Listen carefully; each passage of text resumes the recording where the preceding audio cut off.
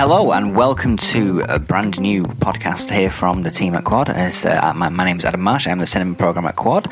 My colleague is... Hi, I'm Rebecca. I'm the film officer here at Quad. And we are going to be hosting this podcast for the next however many months we continue to do it. But we're aiming for a monthly schedule, and next month we'll be talking about Alejandro Jodorowsky and have a nice, great episode with our resident expert in Quad, Daryl Buxton. Well, this week we are launching our podcast in the middle of Oscar season, in the middle of awards season country.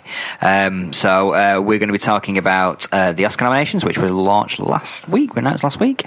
And we are going to be talking about why none of my favourite films are being nominated for Oscars.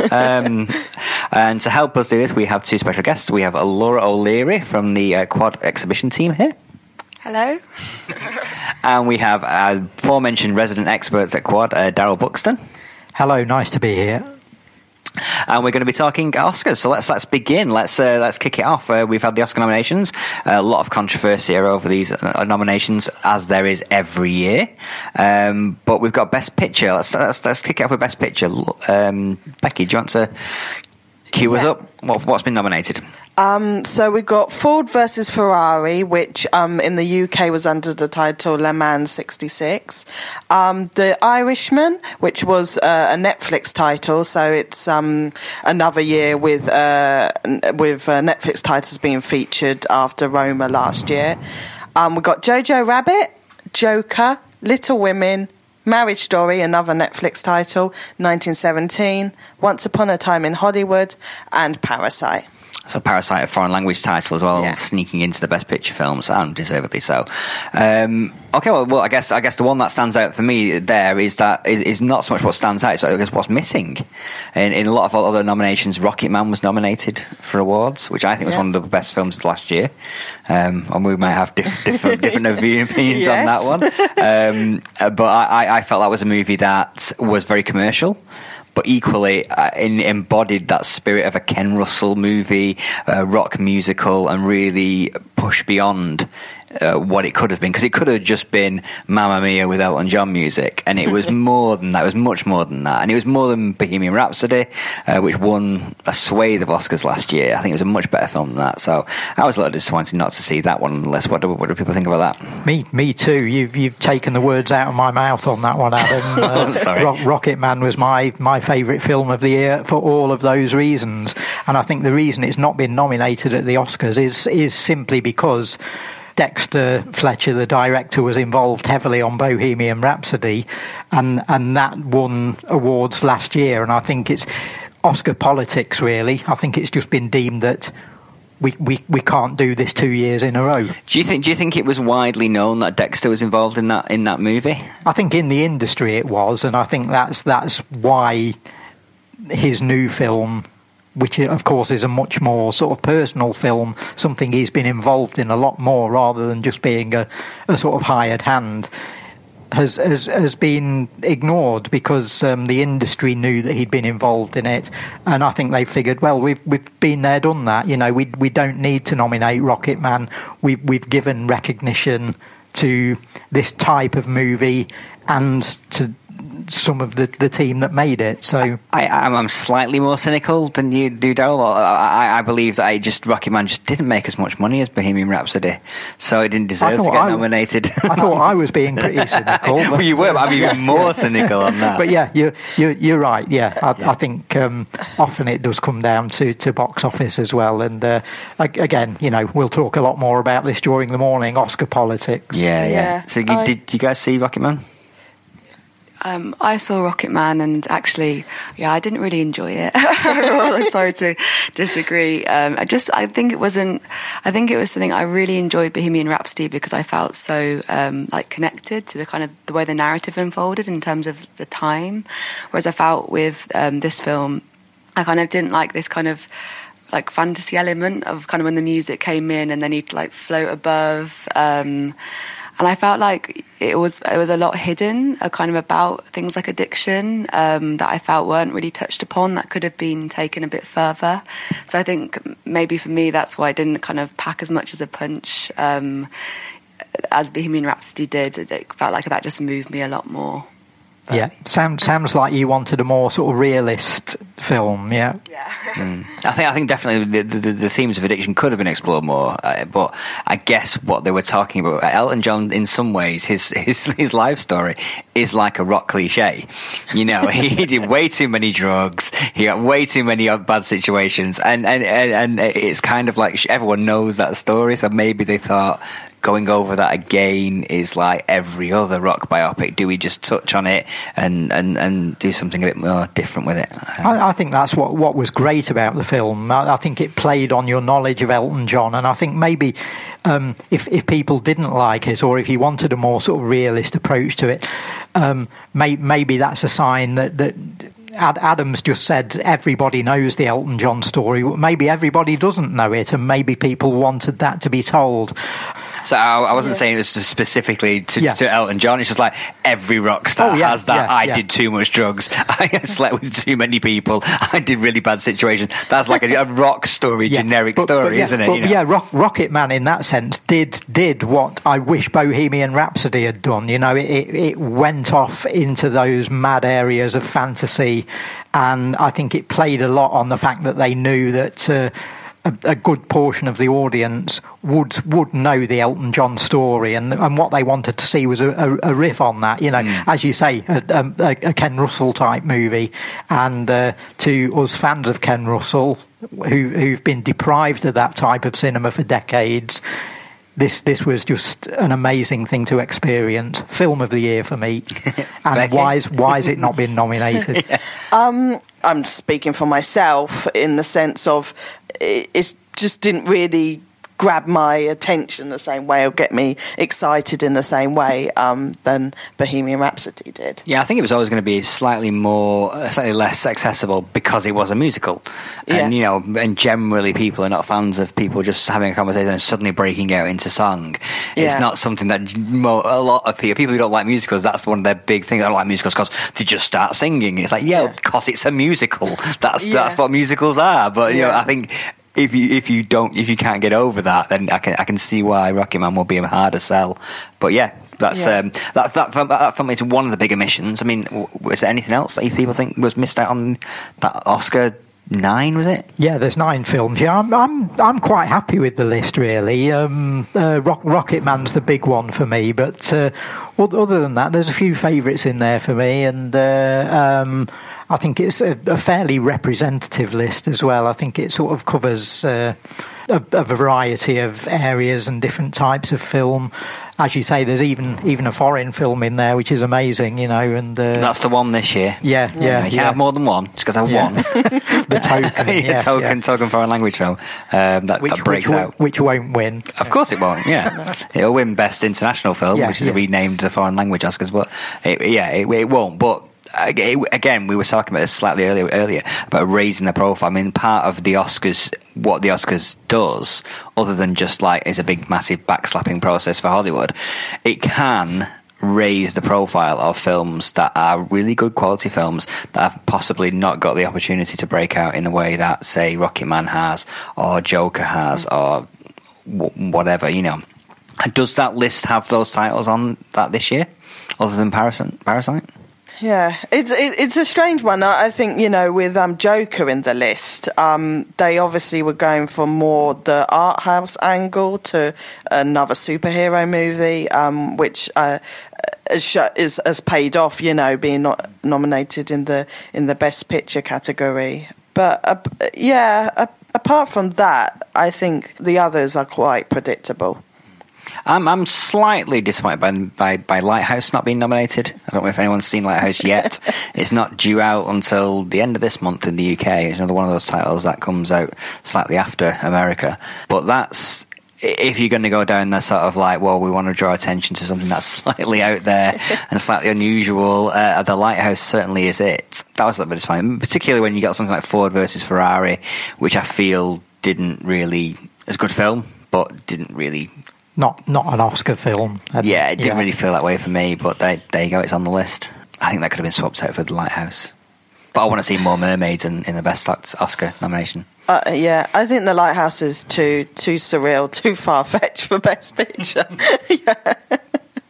And again, you know, there was the potential, I suppose, for nominating Dafoe as Best Actor, but again, it's this case of, we nominated him last year, you know, and we're not doing it 2 years running, you know. We only do that for Tom Hanks or Russell Crowe, you know. Or one we got wrong. Yeah. He should have won last year. Let's nominate him this year. Don't get me started. Steve Martin, who else? Jeremy Irons, you know. Should we move on to other categories, or do we want to talk more about the films that were missed out? Because I mean, like I was talking about, one of the things I want to talk about is like every year the Oscar comes along and the list is there. And these are the best films of the year, and I look at my top 10 of 2019. And it's very, very different, and I do wonder why. Well, I don't wonder why they're not being nominated, but it's like it makes me wonder why the value of Oscar is still quite high, in the sense that it was nominated for 7 Oscars. I must go and see it. When, for instance, Mid-90s, which I saw last year, which I thought was great. Don't think got any nominations this year. No. Nothing like that. That was a great film. In Fabric, one of my favourite films of last year. Very British film, but I didn't see any nominations at BAFTAs for In Fabric, and that was a fantastic movie. So what's wrong with my brain, I guess, is what I'm asking. Why is my brain saying these films are the best, and everybody else's brain is saying, no, go and see The Irishman? The films kind of I enjoyed. I guess it's all like personal and subjective, but I really enjoyed Us, the Jordan Peele film. I think I just enjoyed it because I found, like, whereas I've asked friends to go see The Lighthouse with me, and everyone's like, no, don't want to see a weird black and white film. Whereas I went to see that, and it was, you know, we were all just so excited and kind of like on the edge of our seat waiting to see what happened. It felt very contemporary, an unusual narrative, an interesting kind of cinematography. And then another film I quite enjoyed was it Monos? I thought that was really dramatic in a sense of, you know, being taken through these landscapes of this kind of, like, you know, from this kind of desolate beach scene to this, you know, jungle, and how that felt as you walked through it. I thought that was quite an impressive film, and I went to see with 2 friends who kind of perhaps wouldn't see a film like that, you know, it was a little less known, it was a foreign language film, and we all really enjoyed it, you know, really blown away by it. Us is one of the nominations that people were saying expecting to get nominated. Jordan Peele got nominated for It Gets Out. It's back again to this phrase Oscar politics that I keep using. I think they'll have looked at us and just said, well, we gave Get Out awards a couple of years ago. We don't need to do that again, you know. And it's like the Rocket Man thing we talked about earlier. It is just that shallow sometimes. The committees sort of say, well, we've given these guys awards, you know. What do they want more? Yeah, they do. Becky, you saw us. What do you think it deserved a place in the Best Picture? I wasn't impressed with it as much. I preferred Get Out, really. It was a good film, but I wasn't expecting it to be part of the Best Picture category. And I think it also reflects what the Academy's seen and what they think is their best films. So sometimes I think, like, it's exposure. So we're, as film programmers, exposed to more films, or as our job, we're made to watch more films, where the Academy, it's what they've seen, really. Sure, and I guess if they're thinking, Us was definitely pushed as a mainstream horror movie experience. And I guess if they're thinking, well, we've already got Joker in there, we've already got our mainstream box office success in there, we don't need another one. I guess, again, similar mentality to what we've been talking about. Monos, did everybody see Monos? Yes, yeah. Yeah, did you like that, Daryl? Yes, I did, yeah. And it's been mentioned on quite a few critics' lists have sort of included it. So again, I think had Parasite not been the nomination, I think that might have been the one that was sort of pushing it up for second place, you know. Yeah. And, but again, maybe just too out there for Hollywood and to put on the Oscar coverage, you know. But yeah, fine film. Yeah. I thought it was great as well.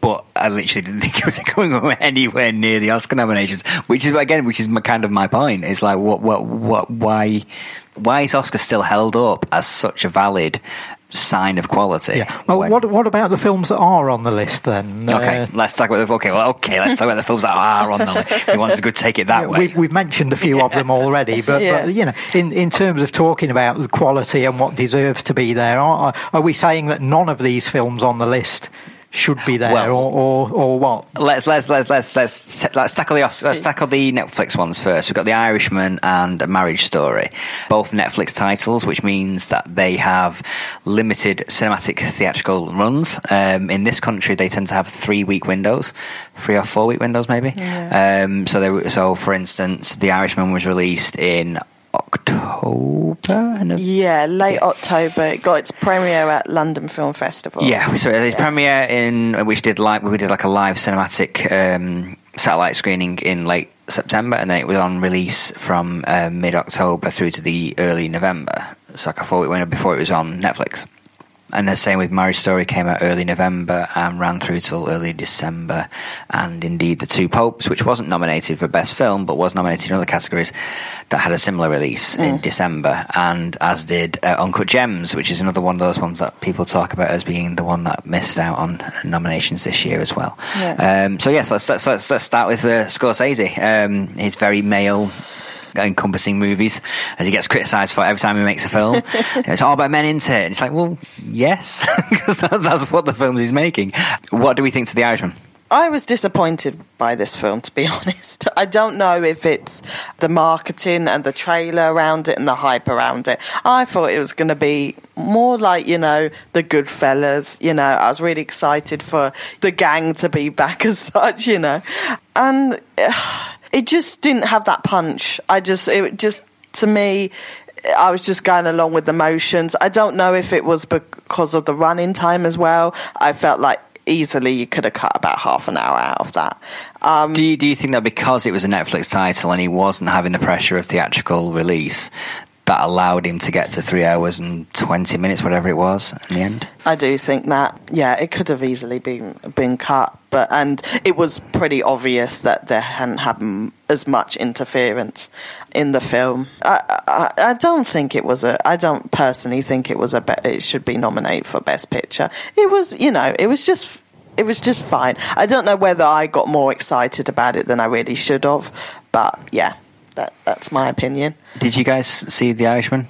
Yeah, I actually didn't watch any trailers. I just heard all the hype about it, and then I just watched it on Netflix, in my room, and I watched it in 40-minute slots and spent a week or so watching it. And I think for that reason, I enjoyed it perhaps more because I was looking forward to kind of figuring out how this would unfold. Yeah. And I kind of, after watching it, I think my comments were like, oh, it was so long, and it was quite a slow burner of a film, which I didn't expect. But actually, now after a bit of time, I feel like I would watch it again. And there's certain moments, when you see these two elderly men in a jail who had this, this really fast-paced kind of what seemed almost glamorous lifestyle, to then kind of be withdrawn and reduced to kind of they can't even eat bread, and that they've really aged, and it's the complete opposites pace.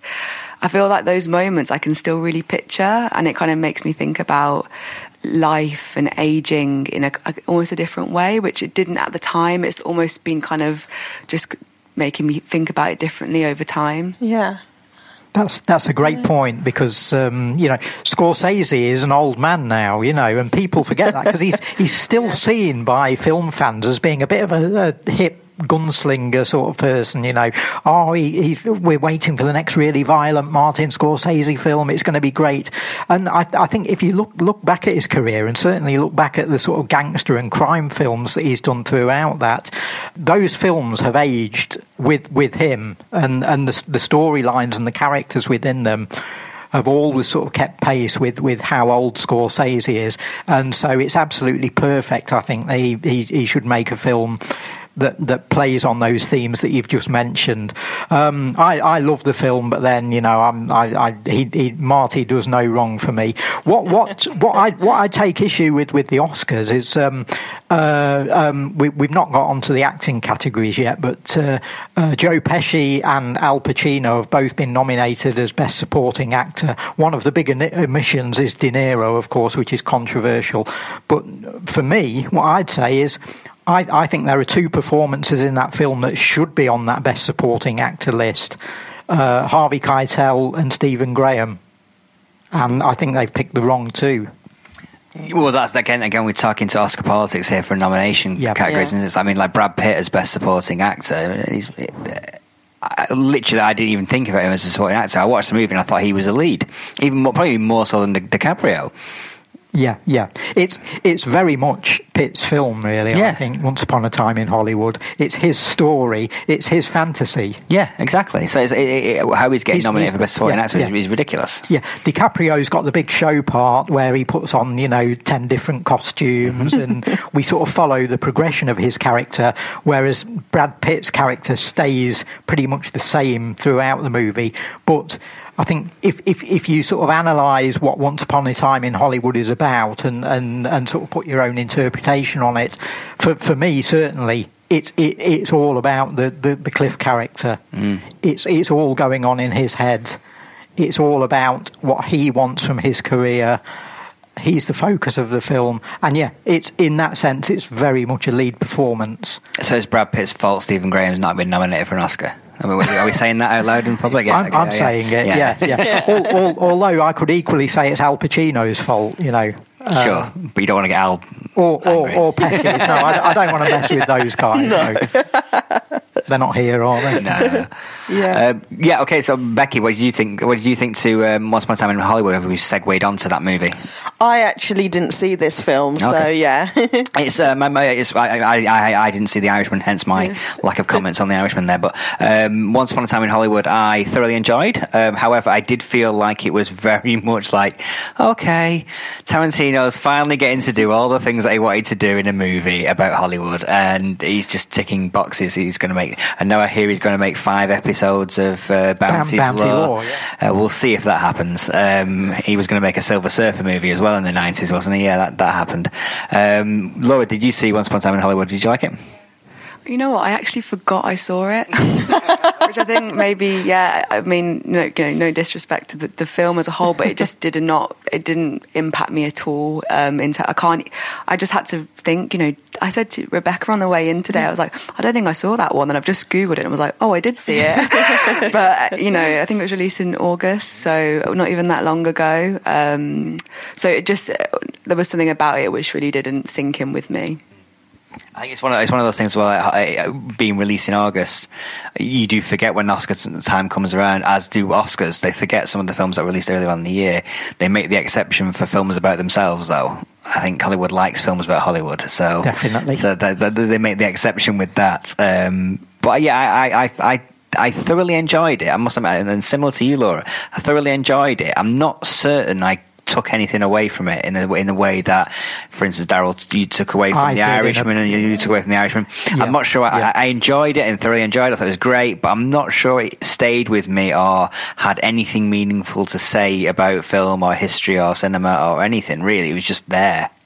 And that's not necessarily a bad thing, but whether that's enough to get nominated for Oscars, I don't know. I took a lot from the movie. Okay. I think it's very, very deep. I think it's not as superficial as people think it is. I think there's an awful lot going on. I think it's a film that if people watch it again and again and again, I think you'll start to see sort of hidden layers in it. Yeah, I'd love to see it win, frankly. Yeah, I do need to see it again. I mean, I've only seen it the once, so I do need to see it again because maybe there is more. But my first reading was I've not had the desire to go back and watch it again. Yeah, we've talked a bit about Netflix and so on. I think Once Upon a Time in Hollywood isn't a Netflix movie, but it's got this same quality to it, something that's starting to creep in now, of filmmakers being allowed to make the films they want, and as a knock-on from that, what seems to happen there is filmmakers want to make long movies. What do we think of that? Because Hollywood seems to have responded to that by nominating them all. Yeah, personally, it's a great point. Personally, I think that great films are made by their restrictions. So you get films that, we only had 2 days to shoot, so we did this, or we couldn't get this actor for more than 1 day, so we did this. And I find that really fascinating in film, generally, that what they had to work with, the restrictions they had to work, and they made the great film from the restrictions. Whereas if you've just got all the money in the world and all the time in the world and you can do whatever you want, you get 3-hour movies about aging gangsters, or you get 2.5 movies about alternative fiction Hollywood, Yeah, I think we've been lucky so far in that these long films that have come out of the Netflix system, for me, they haven't been indulgent. They've not had all the pitfalls that you can get out of a long movie. Laura, you were saying earlier you'd watched The Irishman in 40-minute bursts.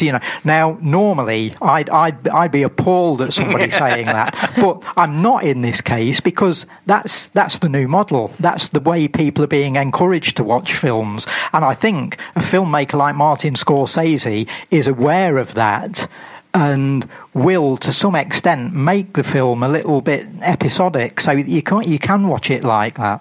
So in that case, because there's a lot of argument, not this year, last year, whenever it came out, 2018, when Twin Peaks came out, it was in a lot of critics' end of year best film lists as an 18-hour film, and it's like, I guess that the argument for that is starting to filter through now into these movies. Yeah, so it really is starting to blur the lines about what is a film, what's TV, and things are shifting, Yeah. The very fact that Netflix have broken through to the Oscars at all, because for a while they weren't allowed in, and then suddenly not only are they allowed in, but they're actually getting nominations and they're winning awards. And I'm happy with that, as long as we can get to see the films in cinemas, and at least as you say, they've given this window where we can. Yeah, they started doing that now. They are recognising the fact that.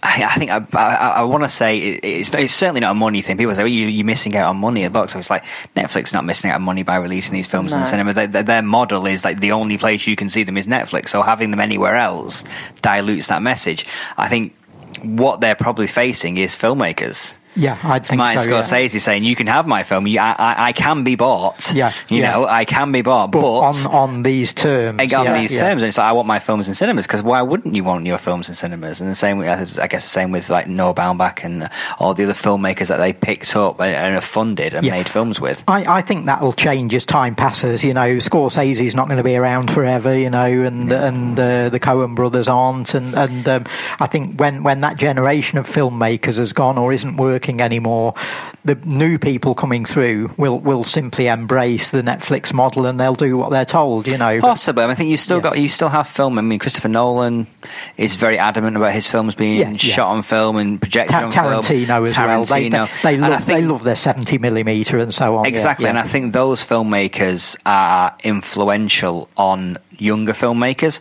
who might adopt similar conceits, I guess. Yeah, and it's never going to be the same, and the filmmakers know that they're going to want to see their films projected and shown, to the best quality. And, how much, home cinema system you have, you're never going to get that same effect as when you're actually in a cinema. Yeah, one thing I quite often find myself doing when I'm here at Quad, or if I'm at a cinema elsewhere, is I sit in front of the screen, I'm watching the film, but I imagine the size of a television in in the corner of the screen, and it's you know, I think all my mates who say they've got a 65-inch TV, you know, what's 65 inches on that screen in front of me? It's a tiny little corner, you know. It's nothing. It's where those leaves on that tree are, you know, while Robert De Niro's doing his stuff in the middle of the image. So yeah, when you're faced with that, and I think there are filmmakers that have grown up on that. There are filmmakers coming through that understand that the power of that massive image is never going to be diminished. I also watched Marriage Story, another one from the Best Picture category, on my iPad, my little tiny iPad. Which again, as it's Netflix, I'd say that's a perfectly acceptable way to watch. Yeah, and similarly, again, I broke it up into kind of, you know, I watched half, then I watched the other half, and I was so looking forward to the second half. I really enjoyed Marriage Story as a film. I didn't expect to enjoy it so much. I even afterwards I was thinking, why did I enjoy it so much? And I think it was something about the telling of this, you know, this tragic breakup, and the kind of the subtleties of that, of a divorce and of falling out of love or not possibly, and also like the way intimacy was portrayed within the film. You know, it wasn't physically kind of existent between them; it was all kind of reading between the lines. And yeah, I again, it was one of those things that's great for me when I was watching it, because I could say to my mum, you know, like, oh, I really think you should watch this film, whereas she wouldn't go to the cinema very regularly. She doesn't do that. So for her, she watched it and she was like, oh, thank you so much for telling me to watch it. I really enjoyed it. And that's one of the things. I think the average person in the UK goes to cinema 2.5 times. They obviously walk out halfway through one, but 2.5 times on average is what people go to see the cinema. So if you go and see, if you're an average, one of those is going to be taken up by the big buzzworthy blockbuster. Maybe even all of them are, you know, Avengers or Star Wars or something like that. There's not a lot of room for people going out to the cinema to see things like The Irishman, to see things like Marriage Story or Jojo Rabbit, or things like that. You know, there's not a lot of room in a lot of those people's lives, so they are seeing them on Netflix, on TV. So dismissing the power of that is. And do you think? I mean, the Oscars, when Black Panther was nominated as Best Picture, that was, and indeed when they expanded it from 5 films to up to 10, we've said already that they've nominated 9 as Best Picture this year.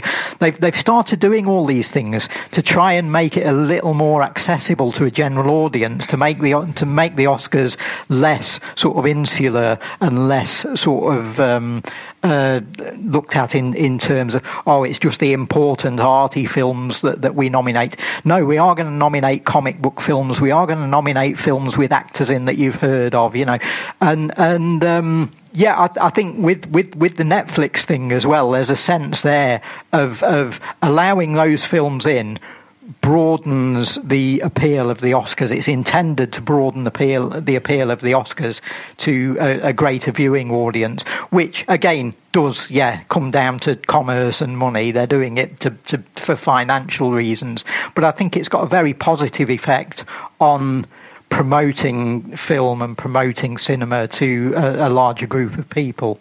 Should we move on to some of the other categories from Best Picture, because we'll feed back into those ones. But the one that stood out for me was we talked about it a little bit, was Best Supporting Actor, which could have been 1989's Best Supporting Actor category, couldn't it? With Tom Hanks, Anthony Hopkins, Al Pacino, Joe Pesci, and Brad Pitt. That's quite a. Well, as I say, where's Stephen Graham? You know, where's the British interest? You know, we've got Hopkins in there, but Stephen Graham is just the heart and soul of The Irishman for me. To come in, you know, from where he stands, and to find himself acting along people that he has idolised for decades, and to actually hold his own in there, and in fact, you know, he's up there with Al Pacino, and he's the person you're looking at. He's stealing his scenes, and that's just not been acknowledged, you know. So he's the big omission from that category. I'm pleased that The Irishman has been given 2 nominations. I think those performances deserve recognition, but I'd have gone with Keitel, and I'd have gone with Stephen for that. And Adam, I know you were taking issue with Brad Pitt being on there. You've said already that it's a lead performance. Yeah, absolutely. Yeah. Do you think they should have been swapped over? Do you think Leonardo should be in there as a supporting actor? Well, I guess it's more restrictive, isn't it? I mean, ideally you'd have co-leads, because they are co-leads. You don't have, like, if you have a rom-com, for instance, where you have like a male lead and a female lead, you're not putting one of them into a supporting character. Yeah, role. As we've got with Marriage Story in a drama, we've got Scarlett and Adam Driver both in leads, and this is no different. Being nominated for and it. This is no different. They're not. It's not a romantic comedy, but it is a buddy movie. It's them two as co-leads in the movie. Do you think? And I've just mentioned that the Best Picture category got expanded. Do you think there's scope for expanding the actor categories and the actress category? Oh, I want to say no, because I feel like there's too many already. But that would solve the problem that you're talking about. I think personally, I think there should be some sort of limit on what a supporting actor or a supporting actress is. Like, if you're in like every single scene in the movie, practically, like Brad Pitt is. That's so difficult to measure, though. It is. But I don't know. I guess it's only an issue when there's actors and actresses that have not been nominated for supporting roles, because you're basing Brad Pitt's hour and a half, 2 hours running time at being on screen and developing that character and putting in that performance against an actor who's had 30 minutes of screen time to get their impact in the film. And that's an unfair comparison then, I guess. Yeah, so that would be my take on it. I mean, what's other people's thoughts? Yeah, because I would say as well, out of the actors that were nominated, I would say with Anthony Hopkins in The Two Popes, he, again, with Jonathan Pryce, they had pretty much equal screen time. His name's in the title. It's The Two Popes. It's not the one pope and a supporting pope. Yeah. And both of their performances were good. I thought Jonathan Pryce was slightly better, but that isn't a reason why he's a best supporting actor. Yeah, I agree. I think that the category should be reconsidered. I mean, some awards ceremonies have best ensemble, don't they? Best ensemble award. Yeah. And I think for something like The Irishman, that would have been perfect. Absolutely. And obviously for Little Women as well. And Little Women would have been perfect as well. Of course, Little Women, yeah. Both of those are designed as ensemble movies, and yet there's no real award for an ensemble cast. I was just going to say, actually, on Little Women, I didn't know who was nominated, but I've just looked it up. And what's their name? Saoirse Ronan. Yeah, yeah. So, for the supporting role, it's Florence Pugh. Yeah. And actually, I mean, I feel like this would be kind of hard to even comment on, but I actually thought that the character that played Beth did a really brilliant job, Eliza Scanlon, and she didn't have many lines, but like I felt like for me when I watched the film, she had these moments of just real innocence and like this real child quality, and obviously what's going to happen to Beth, that she's not gonna make it, and I feel spoilers, sorry. I mean, Little Women. I feel like that's an okay one to do. You haven't caught up by now. Yeah. But I feel like, I really attached myself to her character from the beginning for that reason. And I feel like I actually, afterwards I said, which I don't normally even comment on, I thought, wow, I thought she was brilliant. And I thought it was a shame she wasn't nominated. Yeah. Yeah, absolutely. Yeah. Again, there's an argument there for saying we need 10 places in that category instead of the 5. That way performances like that might get recognised. Yeah, I mean, I agree, and literally, I think that would solve it. But equally, it would start to annoy me as well, because then I can see that. Because I'm already annoyed that The Irishman has got 2 supporting actor nominations. I'm already annoyed that Scarlett Johansson is competing against herself. She could walk away with both of the Actress Awards this year. I'm already annoyed about that. So expanding that out and having the opportunity of 4 nominations of the same film. Well, wasn't there a thing in one awards ceremony? Was it the Golden Globes? Margot Robbie got two nominations in the same category. Yeah, and yeah. She got Best Supporting Actress for both Once Upon a Time in Hollywood and so she's Bombshell. literally competing against herself there, and three other people. Yeah. No, and that annoys me, and that would annoy me. If we expand it out, that would annoy me immensely. So I think but then it would. I wouldn't like it, but I can see how it would have its benefits, and I can see why they've done it for the Best Picture. An interesting one I was thinking for going to the Best Actor category is Joaquin Phoenix for Joker. I came in, sort of ready to sort of criticise the film. And I know that it's had a lot of criticism. I know it was praised during the festival circuit, and then there was a big backlash. But on a whole, I enjoyed it because I think Joaquin had quite a lot of pressure to live up to the most famous Joker from Chris Nolan's trilogy, Heath Ledger. But he just did a completely different spin on it, and it was meant to be, I think, a standalone film, and that's what came across. It didn't try to connect itself at all to previous Batman films, and it was sort of in the universe, but a completely standalone film, and it more took an influence from Scorsese's Taxi Driver than a superhero movie. Yeah, I mean, what do people think of Joaquin as being nominated? He probably deserves it. I think. I think he's. I wasn't particularly keen on the film, but I thought his performance was great. The one thing I would say is, doesn't he just give the same performance there that he's given in a couple of other movies, though? Well, which might actually count in his favour. The Lynn Ramsey one from a couple of years ago, and You Were Never Really Here. Yeah. And what was the Paul Thomas Anderson film as well? The Master. Yeah. And he did Inherent Vice as well, didn't he? Yeah. I'm thinking more of that as sort of feeding into the Joker character.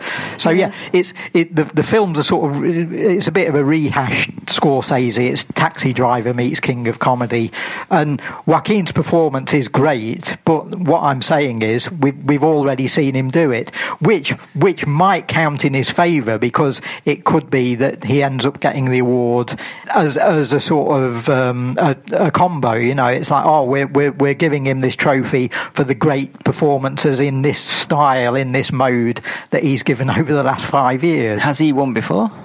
Did he win Best Actor for The Master when that was nominated for a bunch? I don't think he has. Did he win for Gladiator? He won Best Supporting Actor for that, didn't he? Okay, so maybe they think you've already given him an award, because normally when like you say, he's delivering performances like that year in year out, and he hasn't won, it's his time. So there's a lot that counts against him here in terms of the way Oscar does things. As Rebecca said, Heath Ledger's was given an award for playing this character already, so they might see that as a reason not to do that this time. It is perceived as a comic book movie, so they might see that as a reason not to do it. But then you look at the competition and you think, well, why not? Yeah. Yeah, he's never won before. He's been nominated 4 times, and it's not this year. It's not a particularly strong field. No, it's not. I mean, that's leads us, I guess, into some of the omissions, because this is probably one of the categories that people had great hopes for being slightly more interesting a year. Dare we say Taron Egerton? Taron Egerton from Rocket Man, who won the Golden Globe for Best Actor in Musical Comedy.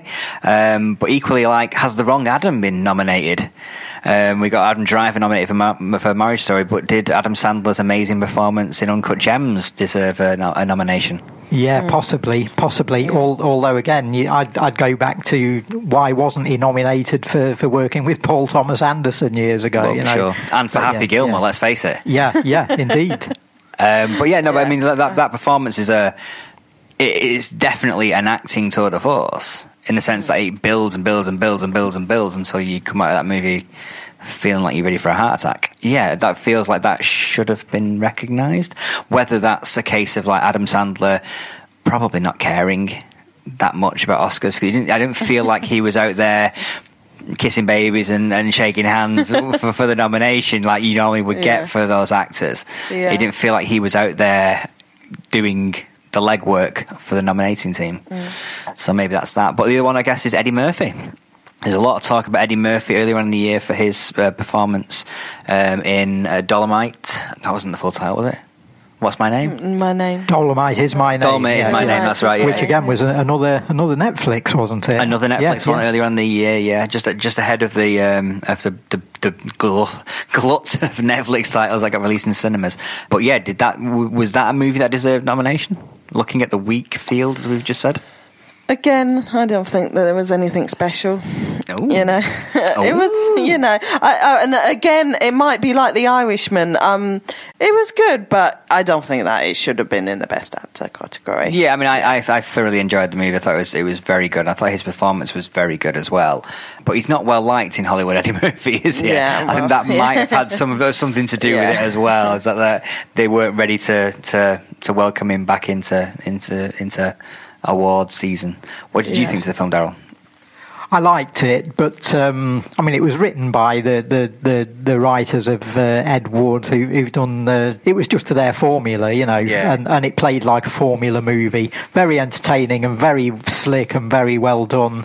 I mean, I know the Dolomite character as well, and I know Rudy Ray Moore's films, so I was coming at it from a position where I sort of knew the story anyway. So yeah. It was extremely well done of its type, but I'm not sort of crying over the fact that it's not been nominated. You're not willing to kick Antonio Banderas to the curb and move Eddie Murphy in there? I actually, if you gave me that choice, I actually would be, because I didn't really like Pain and Glory all that much, which surprised me because I love Almodovar.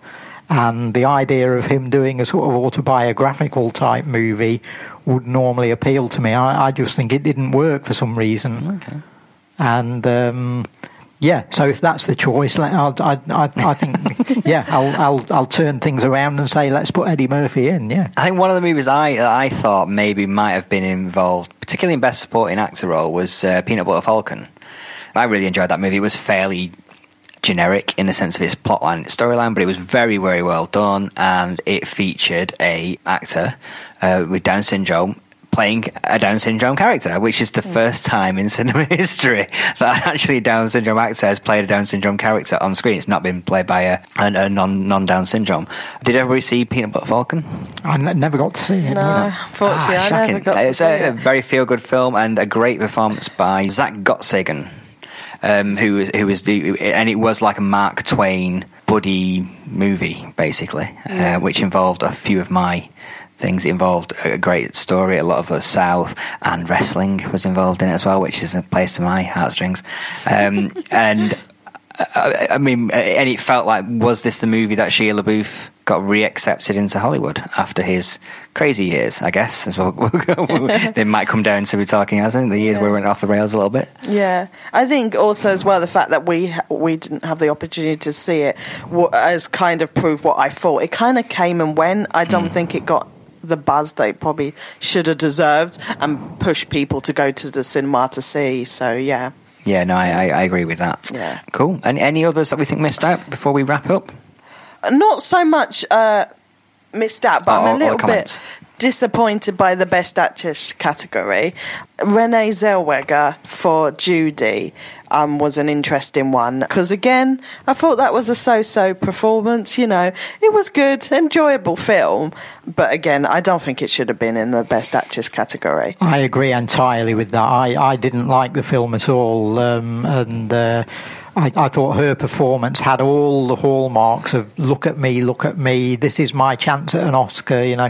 And but those roles tend to be that way, don't they? Those kind of I'm playing a famous person, which is why I think she'll win. And what I'm very disappointed about is my favourite acting performance from a female performer last year, although it's a film that came out in 2018, so we're in America, so we're into this whole weird area of it couldn't be nominated for an Oscar this year, was Natalie Portman in Vox Lux, and she in that movie played that role like a 21st century Judy Garland. I thought, this is where Natalie Portman, I've loved her for years, really impressed with her in things like Black Swan, and right back to when she was a child star, you know. So I've sort of followed her career, really liked her a lot. Seeing her in Vox Lux, I thought, this is where she absolutely grows up, and she's got the potential to become a Judy Garland, someone who's that big, and someone who people are making films about. There's going to be the Natalie Portman story in 30 years' time, you know. And then Renee Zellweger comes along and actually plays Judy, and I thought this is just, it's a performance that's going for the votes, it's going for the Oscar nomination. I like Renee Zellweger a lot. I think she's a very good performer, but in this, she just pushed it too far for me. And having seen Natalie Portman give this terrific Judy Garland-like performance a few months earlier, I was just left very cold by this. Yeah. But I think she'll win. Yeah, I don't see any of this. It's the one nomination in that category that has got give this person an Oscar written all over it. Yeah, I mean, Charlize Theron for Bombshell might be another one. It's quite on topic. Yeah, that's what I was going to say. I think if it's not Renee, I think it'll be Charlize, definitely. Yeah. I mean, do they give it to Saoirse Ronan for Little Women because Greta Gerwig was snubbed as Best Director? I think the nomination's probably seen as being enough. There. Yeah, I agree. What's not in there that should be in there? I mean, personally, there's a bunch of roles that I thought were great. I mean, I loved a film called Knife Plus Heart last year, and I thought Vanessa Paradis, and that was fantastic. Yeah. But that was never going to come anywhere near. Yeah, it's kind of, that's the thing. It's like I thought Leslie Manville was brilliant in Ordinary Love, but that has just released in America now, so I don't know whether it would have qualified. I'm not sure, but that was a brilliant performance, but I didn't expect it to get Oscar recognition, you know. I mean, there's some of the small, in my top 10, top 12 of last year, I had a film called Madeline's Madeline, which is a very small release, but it was a fantastic lead performance and a fantastic supporting performance in that movie.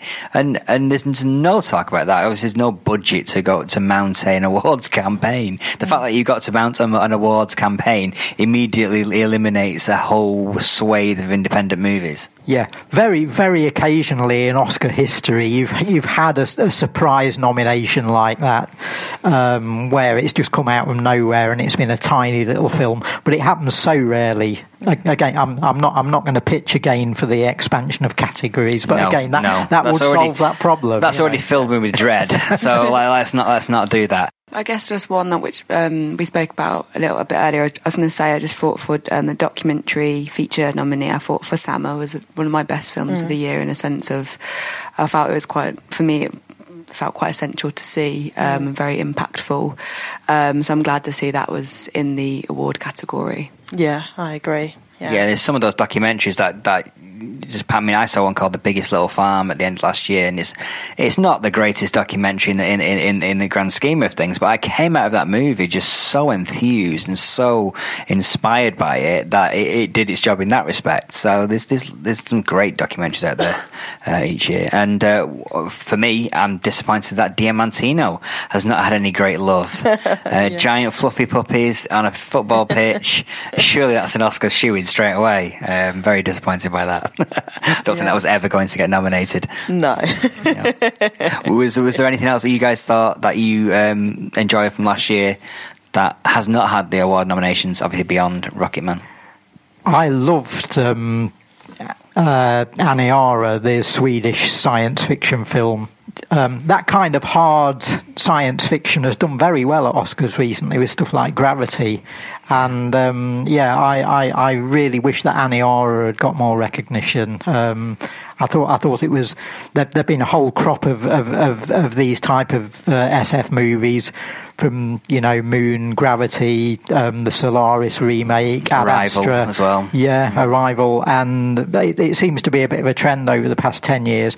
And I thought this Swedish film absolutely nailed it and did it better than any other. And it's it's just been completely overlooked, not only by award ceremonies but by the public at large. I think I think distribution on that was very difficult. It got a very small release, courtesy of Arrow Films, and we took it on for a few days here, but I don't think many cinemas took it across the country. Yeah, well, I saw it here, and the audience that came to see it was actually gasping at it by the end. You know, it was so full of surprises. Yeah, got a great audience reaction here, but it's just a film people don't know about. Yeah. Okay, well, we'll be back. As I say, this is the end of the first one. We'll be back next month with our in-depth conversation about Alejandro Jodorowsky. So, get prepared for that one. Belt and braces. And we'll see you next month.